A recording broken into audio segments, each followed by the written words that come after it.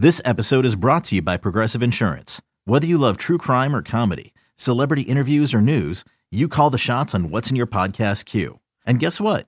Now you can call them on your auto insurance too with the Name Your Price tool from Progressive. It works just the way it sounds.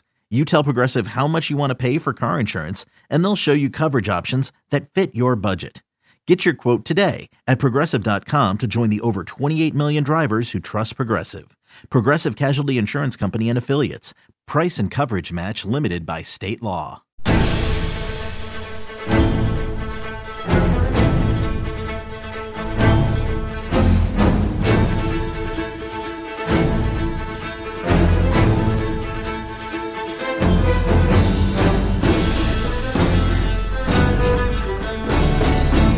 Welcome into the Hoist the Colors podcast. I'm Stephen Igo, the host, the publisher of HoistTheColors.net.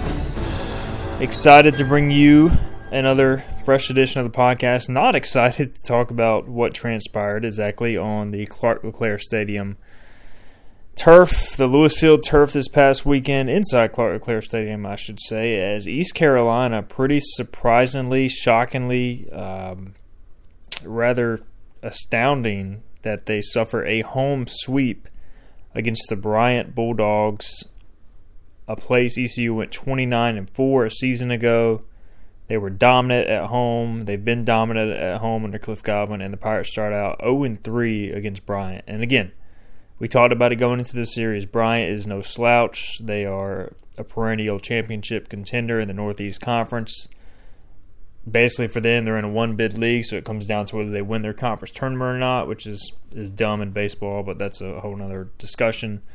So they're a regional caliber team, and they showed why this weekend. They weren't scared. And we saw a team in East Carolina that, we'll get into a lot of this with the Carson Whisenhunt situation, I think just seemed kind of shell-shocked once they got punched in the mouth and didn't really know how to respond for the most part throughout the weekend. And once Bryant got that confidence, that swagger from Friday night's win, I think it just kind of carried throughout the weekend. And I thought they overperformed to an extent, played better as a result, and I thought ECU pressed and underperformed as a result of kind of the events of this weekend.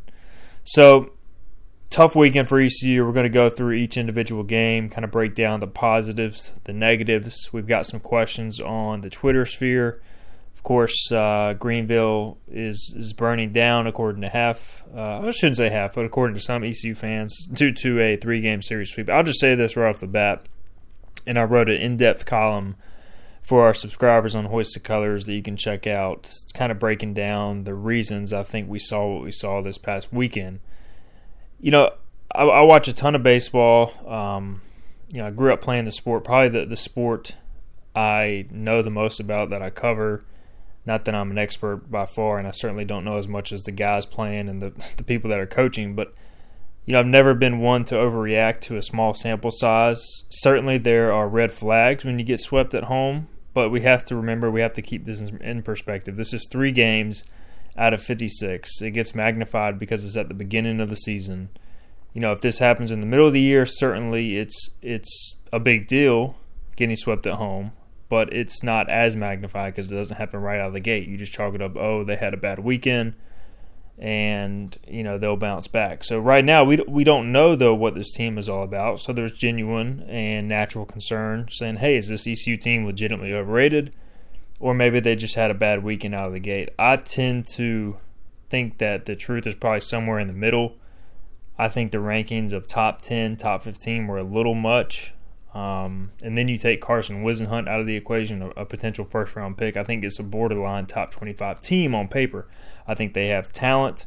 I think there's still plenty of opportunity for this team to respond starting this week. The good thing about having a very difficult schedule is you have the chance to erase a bad series loss in the span of 1 week. If you go out and have a 3-1 week this week, nobody is even talking about the Bryant series at that time. So still a ton to play for, and this team can bounce back. Will they is a whole nother question, but the season is not over because ECU lost 3 games in a row to open the season. Certainly it's massively disappointment. Certainly it should be a reality check for this baseball team and for the fan base.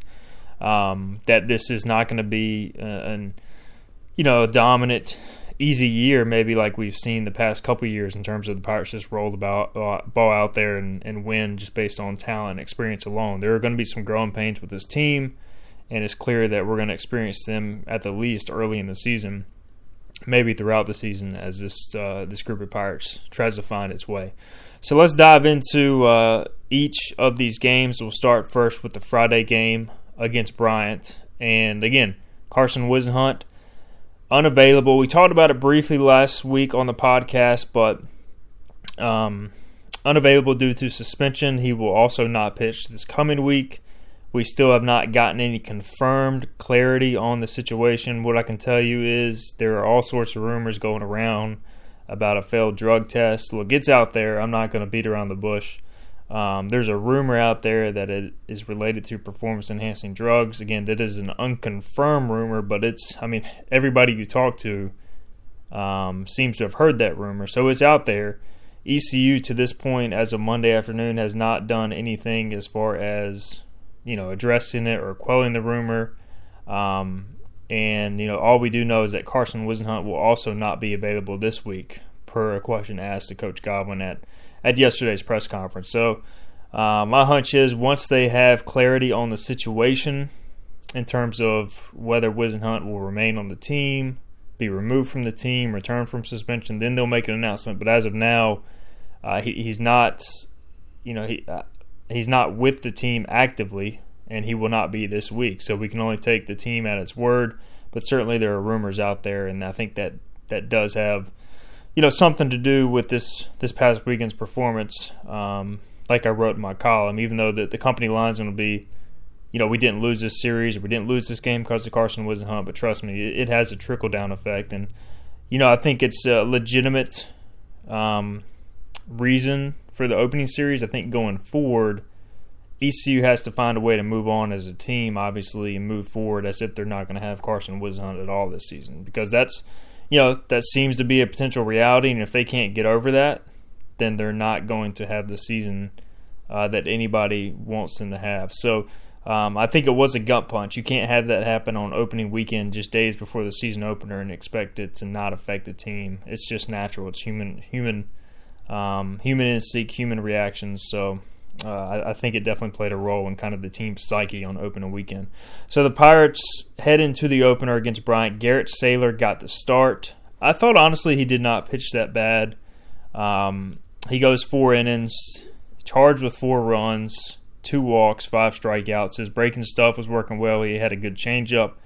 And he said himself after the game that his fastball that he worked so hard on this offseason just was not working in terms of he's been working on a sinker all offseason, and all of a sudden it was cutting on opening day under the lights. So that's not ideal when your sinker is cutting. So he didn't really have good control of it. By the time he got control over it, then Bryant got a few CNI singles. In the 4th, I believe, his day was done. They brought in Nick Logish, and unfortunately both inherited runners scored and were charged to Saylor. So I thought Saylor pitched better than what his line suggested. And I think if he can get his fastball under control, ECU has something there in a weekend starter in Saylor. The Pirates end up going to 7 relievers out of the pen. Nick Logish, Ben Terwilliger, Danny Bill, Trey Yesavage, Ryder Giles, Jordan Little, Wyatt Lunsford, Shinkman. So 4 of those guys were newcomers. Terwilliger, Yesavage, Little, and Shinkman all were making their debuts. I thought Terwilliger looked the best in the opener. He goes 1 2/3, 4 Ks, showed some good secondary stuff. Savage really struggled with his command, 3 walks, 2 wild pitches, allowed 2 inherited runners to score, and then also Jordan Little gave up a couple of hits, and then Wyatt Lunsford Shinkman, 2 freshmen at the end of the game, getting their first opportunities. I thought they looked a little I don't want to say overwhelmed, but certainly a little nervous, which that's why you put them in that situation when the game's not on the line. So it was not a good pitching night for ECU. 7 walks, 2 wild pitches, decent number of strikeouts, 11 Ks, so you can see the stuff is there, but too many walks, too many free passes, gave up 11 hits as well. Bryant had a great approach.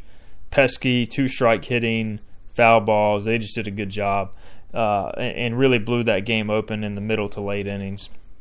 Offensively, it was a struggle. Richmond transfer Colin Lowe for Bryant didn't really do anything crazy, but ECU just struggled with good contact. They didn't have tough at-bats, a lot of weak contact, a lot of soft rollover, ground outs, a lot of pop-ups, just not a lot of competitive at-bats, which Cliff Godwin said after the game. I thought the at-bats were better on Saturday and Sunday, which we'll talk about, but still not good enough. It's not like he was out there throwing 93, 94. I mean, he was mainly 87 to 89, decent secondary stuff. But none of the arms ECU saw this weekend are really AAC caliber arms outside of maybe one or two. So it was just a tough weekend offensively, no matter which way you slice it. So basically that was it. I mean, Bryant hit a 2-run homer in the second off Garrett Saylor, and ECU never really recovered. They threatened in the first with a leadoff triple or a one-out triple from Carter Cunningham. Couldn't score him. It was a tough weekend at the plate for Josh Moylan, and that kind of continued as he struck out in the first, I believe, failed to get the runner in, and then that kind of continued throughout the weekend. So I thought that the middle of the order for ECU really did a poor job for the most part all weekend, starting with the opener. So Bryant took the opener 10-2. I think at that point everybody was kind of on edge a little bit, but expecting ECU to bounce back the following few days. So we move into Saturday's game. East Carolina ends up striking first with an Alec Makarevich single. I thought Alec had a really good weekend at the plate. Offensively looked calm and composed. Most of his at-bats had some good at-bats, tough at-bats. Bryant ends up coming back, scoring a run on a Ryder Giles throwing error. It would be a day to forget for Ryder Giles on Saturday. That tied the game at 1-1, and it stayed there until ECU took a lead in the sixth on Bryson Worrell's sacrifice fly. And at that point, ECU took a 2-1 lead. Jake Kuchmaner was in line for the win, and we have to talk about Saturday's game as one of the major positives of the weekend was Jake Kuchmaner's performance. Again, we're talking about a fifth-year senior, a guy you really need to step forward, step up, especially coming off a loss. Kuchmaner did everything in his power to help this team respond. So I thought that was an awesome sign as one of your few seniors on the team. He goes 6 innings, 4 hits, 1 run, again, unearned, 1 walk, and 8 strikeouts. Kuchmaner last year had 16 appearances. He gave up at least 1 earned run in 15 of those appearances. So Kuchmaner off to a really good start this year. His velocity was a little up. 87 to 88 consistently. In the past, he's been more 84 to 86. He was commanding his fastball to both sides of the plate. He was throwing his changeup and breaking ball for strikes. Honestly, I mean, it was vintage Cooch. He was working ahead. He was working quick. He had a pickoff. Like, it was the ideal outing from Kuchmaner. So I thought that was one of the biggest positives of the weekend, something to really build on for ECU's rotation going forward. So you turn the ball over to C.J. Mayhew with a 1-run lead. He has a clean 7th inning. You add another run with you add another run with the Agno single to make it 3-1 in the 7th, and you're feeling good. You got C.J. Mayhew on the mound. He's your closer. And then all of a sudden, in the top of the 8th, for whatever reason, by the way, the worst home plate umpiring I've seen in a while, the number 9 hitter to lead off that inning felt like there were 2 to 3 strikes that could have gone C.J. Mayhew's way. They did not. Allen, the number 9 hitter in that game, Logan Allen ends up walking. Boom, next pitch against Bryant's best hitter, Matt Woods. He triples down the line, and that changes the complete complexion of the game. Makes it a 3-2 game, runner at third, nobody out. So that walk, I thought, almost turned the game around. ECU could not overcome it. Mayhew almost gets out of the jam, gets 2 outs, and then has a breaking ball or a changeup slip out of his hand with 2 outs to tie the game at 3-3. The Pirates, of course, in the bottom of the 8th, fail to take the lead back, and then in the bottom of the 9th, don't do much either, as they only get 1 man on via a walk. And then in the 10th, the Pirates go to the bullpen. They bring in Skylar Brooks, and similar situation to where he looks like he's about to get out of a jam, gives up a 1-out double. Then Bryson Worrell makes a tremendous throw home as the following batter singles in the center field to keep the game tied at 3-3. So you have a runner on second with 2 outs. Batter hits a pretty routine ball to shortstop. Ryder Giles short hops it to first base. Cunningham can't make the scoop, and the go-ahead run scores. The next batter doubles to make it 5-3, and both runs were unearned due to the Giles error, his second of the game. So a play that Giles has to make, he'll tell you that. The coaching staff will tell you that. He's normally a short-handed shortstop, and throw just got away from it. 2 times in one game that he could not make the throw. In the bottom of the 10th, that extra run ended up being critical. Makarevich homered, of course, with 1 out, in the bottom of the 10th, and that ended up being the final tally, 5-4. So of course we got to go back to the 9th inning. I couldn't skip over it entirely. We talked about it, that they only got a runner on via walk, when in reality the game should have ended with a walk-off home run. Justin Wilcoxon in the bottom of the 9th, first pitch. I can't remember if it was first pitch or not. It may have been a 1-0 pitch, 0-1 pitch. Hit an absolute bomb to right field, fair ball, and he's rounding the bases. Once he gets to first and rounds first, I noticed that the Bryant first baseman, the Bryant head coach, the Bryant right fielder, they were all saying that time had been called. They're all holding their hands up like time had been called. Meanwhile, ECU gathers at home plate. They're celebrating. Wilcoxon gives a high five to Cliff Godwin as he rounds third. They're doing the Gatorade thing or spraying water all over each other like they just won the game. And instead, the determination was made that the first base umpire, Mac Stokes, again, I've met Mac on a few occasions. He's a Greenville guy. He works ECU basketball games. Great guy. Just had the absolute worst blunder at the wrong moment. Called time, apparently because he could not see. I don't know if a glare got into his eyes or a piece of dirt or what, but he called time with nobody on base, which should not happen. For whatever reason, he did, and blew the play dead. But my thing is, if he could not see, how does he know that the pitch had not already been thrown? And therefore, if the pitch had already been thrown, the play should have counted. The actual pitch, him calling time had no effect on the actual pitch and the at-bat result. Made no difference on Wilcoxon hitting a homer. If you go back and watch the replay, the pitcher never heard time. He threw the ball home. Wilcoxon never heard time. He hit the ball out. The only person that heard time was the first baseman. It ended up having no impact on the play. The home plate umpire should have never granted time to the first base umpire in that situation, as it had no impact on the play. And so it was just highly unfortunate that ended up costing ECU a potential walk-off win.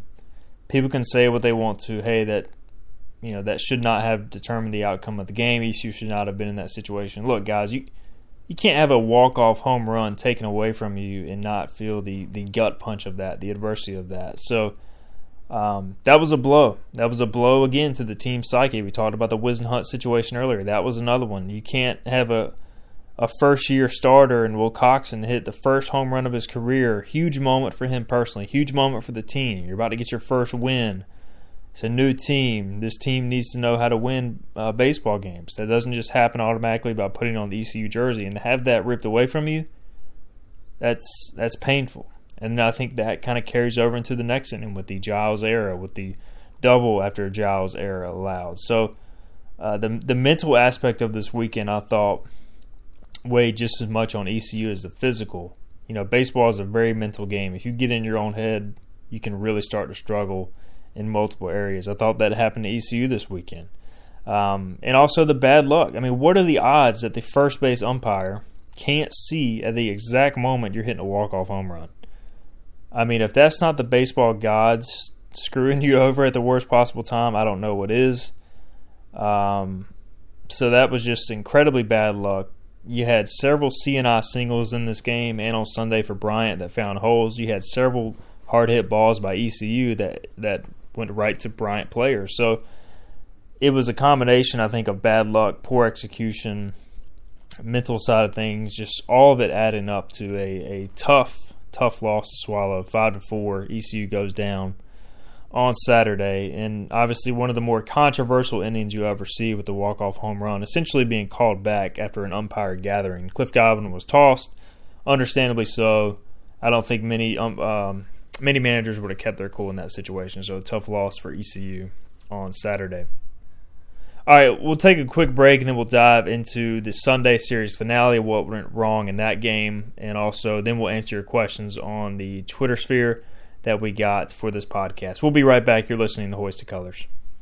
Introducing the Two-Way V4, where groundbreaking fuel cell technology meets fresh foam cushioning for the ultimate performance. With fuel cell, each step feels explosive, delivering unparalleled energy return. Paired with fresh foam, experience maximum comfort throughout the game. Its lightweight textile upper offers support and breathability without sacrificing agility. Whether you're hitting the clutch shot or locking down the opposition, the Two-Way V4 gives you the tools to play at a high level. Learn more and purchase the Two-Way for yourself at newbalance.com. CBS Friday. TV's hottest show is Fire Country. I'm not a hero. I'm in orange for a reason. They're taking 12 months off your sentence. You're free. Lady. With a special epic season finale. Now that I'm out, I need something to get me up in the morning. You are a firefighter. Used to be.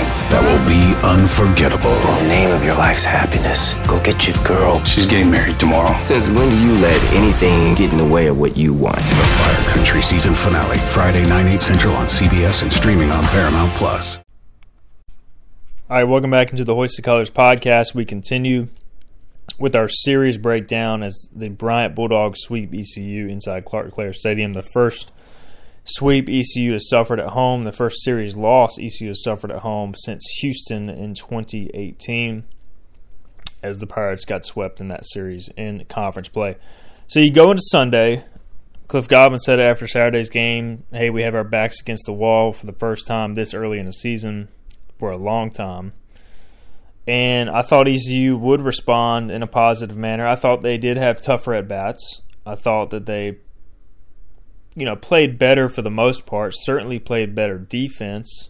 We'll get into the inability to block a ball at a key time late in the game. But I thought overall played some good defense. Josh Moylan made some nice plays at first. Agnos made a couple good plays in the field. I think Giles made a good play in the field as well.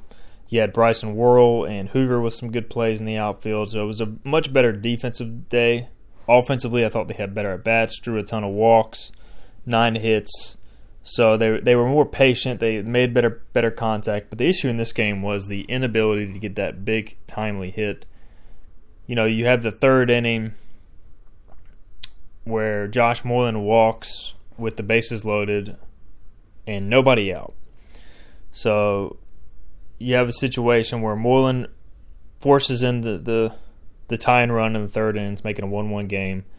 And then Alec Makarevich, after the walk, goes up swinging, foul ball, swinging strikes. So he goes down for the first out, and then Ryder Giles grounds into an inning double play with the bases loaded.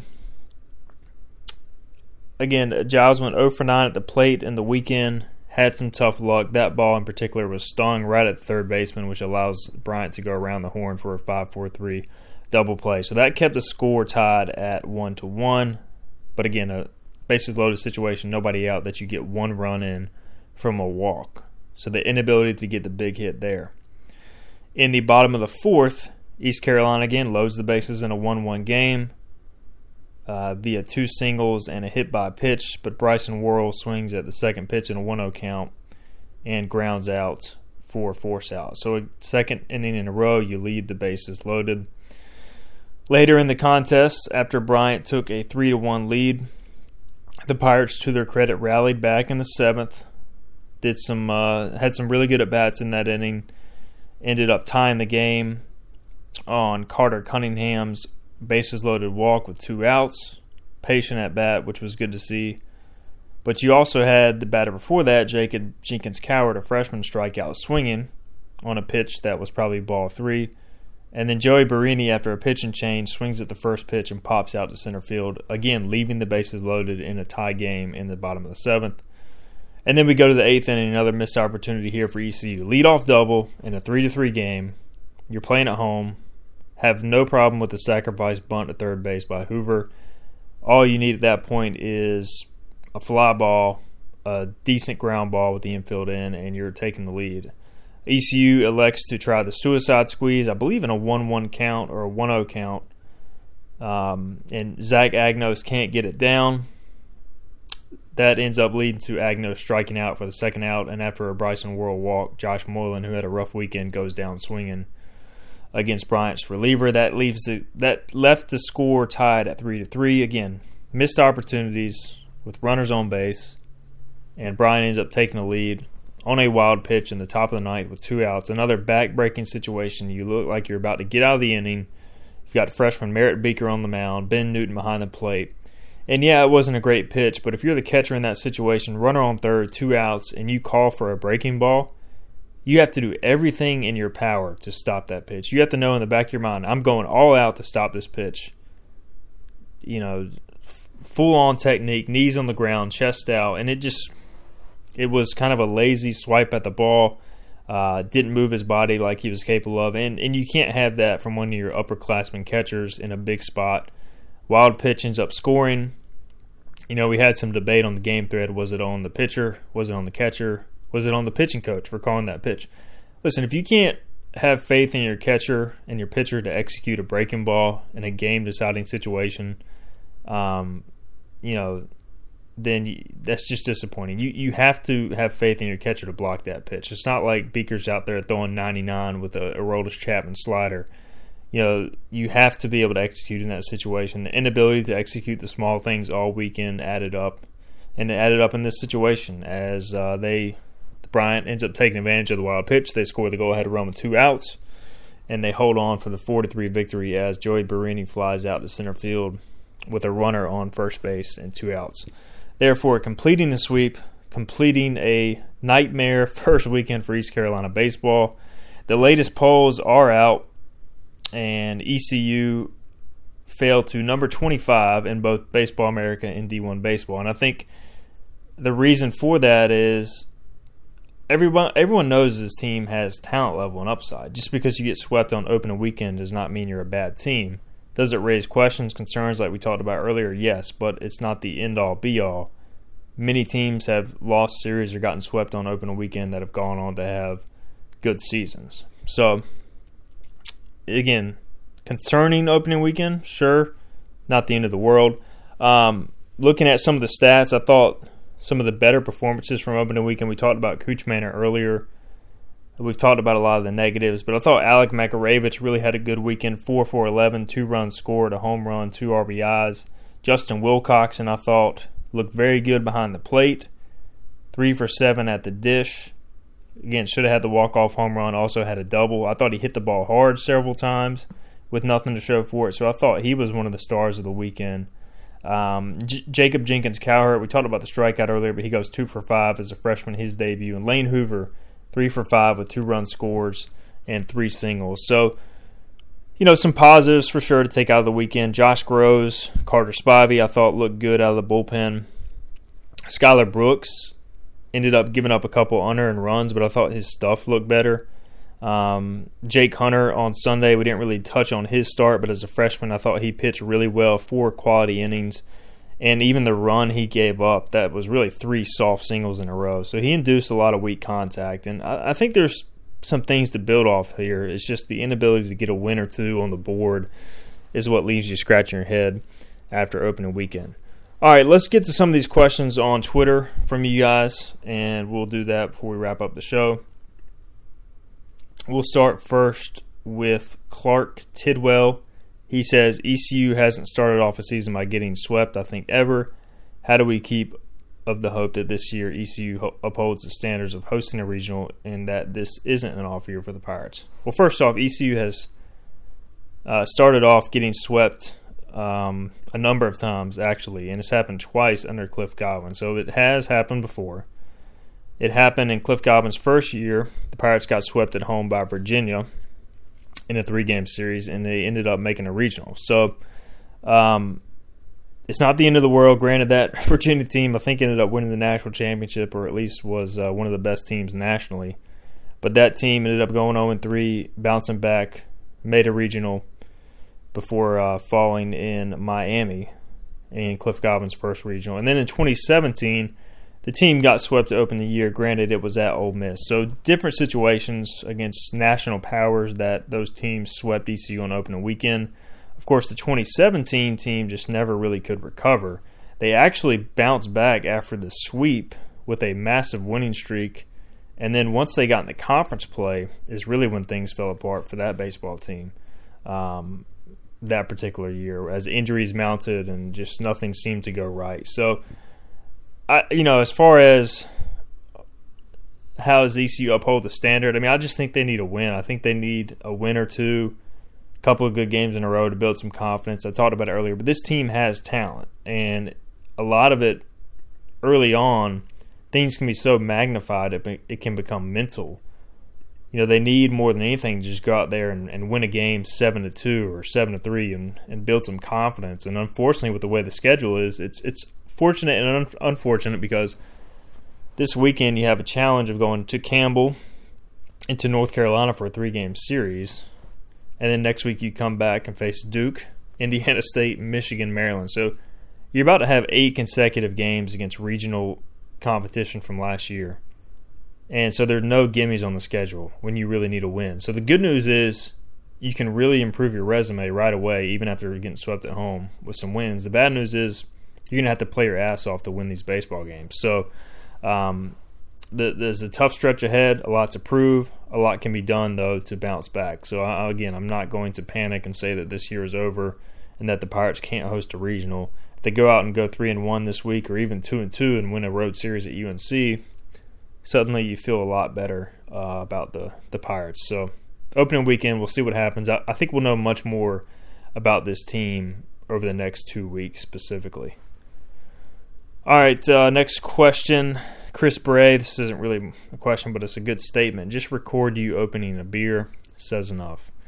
Yeah, I mean, that sums it up. There were some long games this weekend too, man. I'll tell you what, it was I think the last 2 games are close to 4 hours in length. So, long games, entertaining games, the last 2 games, just in terms of being competitive, close games, which was fun.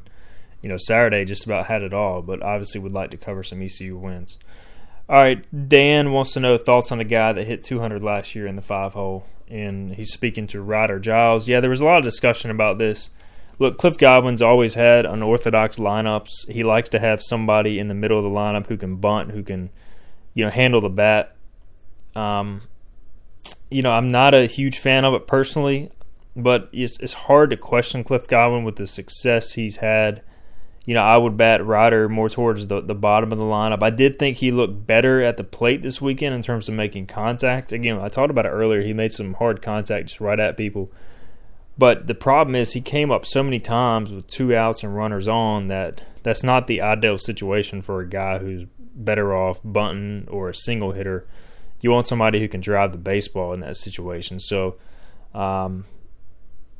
it is what it is. I personally would like to see him lower in the order. I feel like that's a better spot for him. But it's Cliff Godwin's team. He's batted Lane Hoover, Turner Brown cleanup in the past, and it's found a way to work. So the issue is right now nobody in the middle of the order outside of Makaravich is really hitting the baseball. So I'm not going to sit here and say it's all Ryder Giles' fault because it isn't. You still need your 3-hole hitter Josh Moylan or whoever's hitting 5 and 6 to drive the baseball as well. So I do agree that I would like to see Ryder towards the bottom of the order. I just feel like that's a better fit for his skill set. But again, that's the head coach's call at the end of the day, and if he feels that's what's best for his team, then he's going to do that. So we'll see if there's any adjustment to that going forward for ECU. All right, Toby says, now that Coach said Carson won't pitch this week, is there concern that he could miss a significant portion of the season for breaking of this team rule, and how do we know what rule was broken? So we hit on this earlier. There's all sorts of rumors out there for as to what's going on with Carson Whisenhunt. My hunch is he's going to be out a while, might be out the entire season. A lot of information out there. We touched on it about a failed drug test.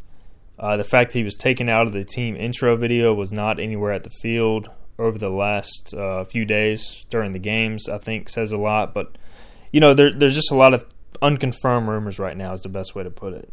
So usually where there's a lot of smoke, there's fire. But I'm not going to go out there and say, here's what 100% happened, because I honestly don't know. I've asked about every source possible.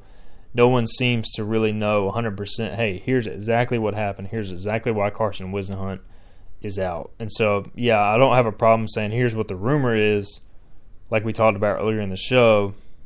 But as a reporter, I can't 100% say here's why he's out or here's why he'll be back. We're hearing that there's a good chance he's done for the year. So either way, if I'm ECU and I'm the players on the team, you have to find a way to move forward like you're not going to have Carson Whisenhunt. And if he comes back, great. It ends up being an added bonus to the team. But, I'm under the assumption right now this is a team without Carson Whisenhunt, and the faster ECU can move forward and the fan base can move forward without him, I think, we can accept kind of how the season is going to play out. But that's just the vibe I'm getting right now.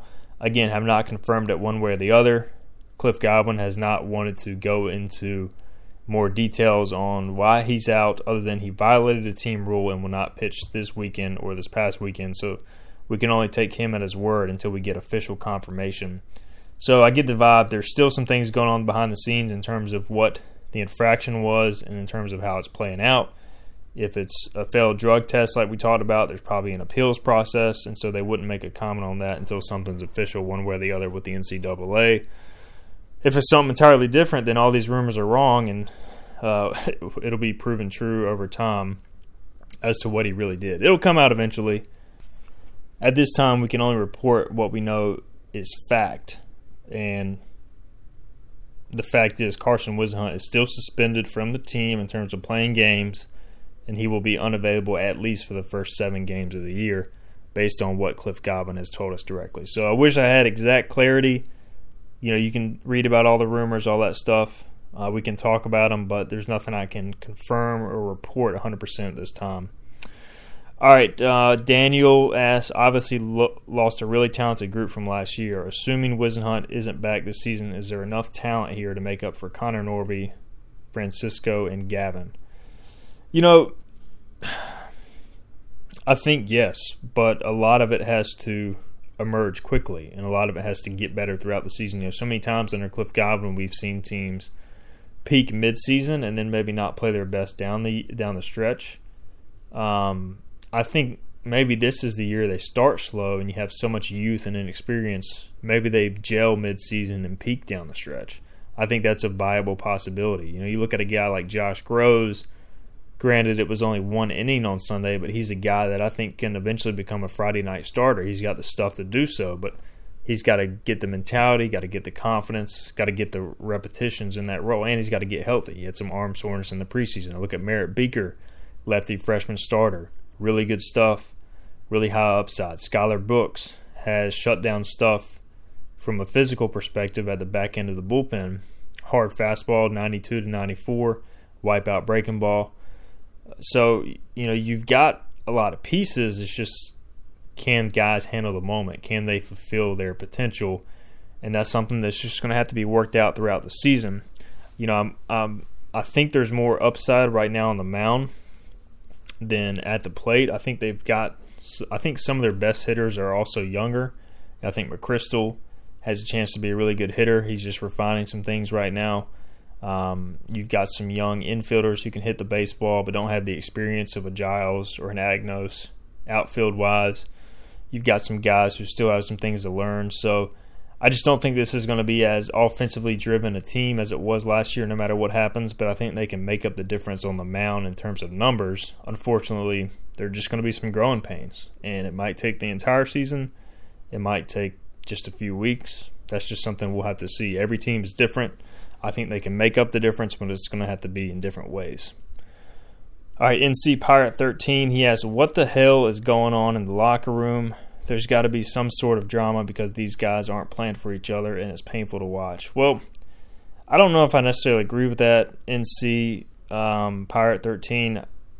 I saw plenty of emotion this weekend on the field after big strikeouts, after even runs scored, celebrating with teammates, picking each other up. I didn't see any guys who weren't playing for each other. It's easy to say that when they go out there and lose and get swept. What is there to cheer about when you're not scoring runs, when you're striking out with runners on third or popping out with the bases loaded? The reality is there's probably some conversations going on behind closed doors regarding the Whisenhunt situation, because that's just that's human nature. That's going to happen. You have your star players suspended.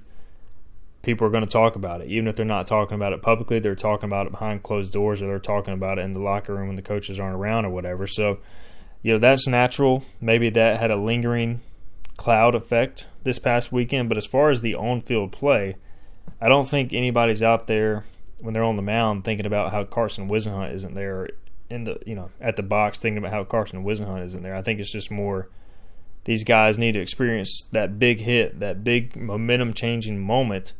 And unfortunately, Will Coxon may have provided it on Saturday only to see it get taken away. So this team isn't catching many breaks right now. They're going to have to find a way to make their own breaks because clearly they're facing some adversity early.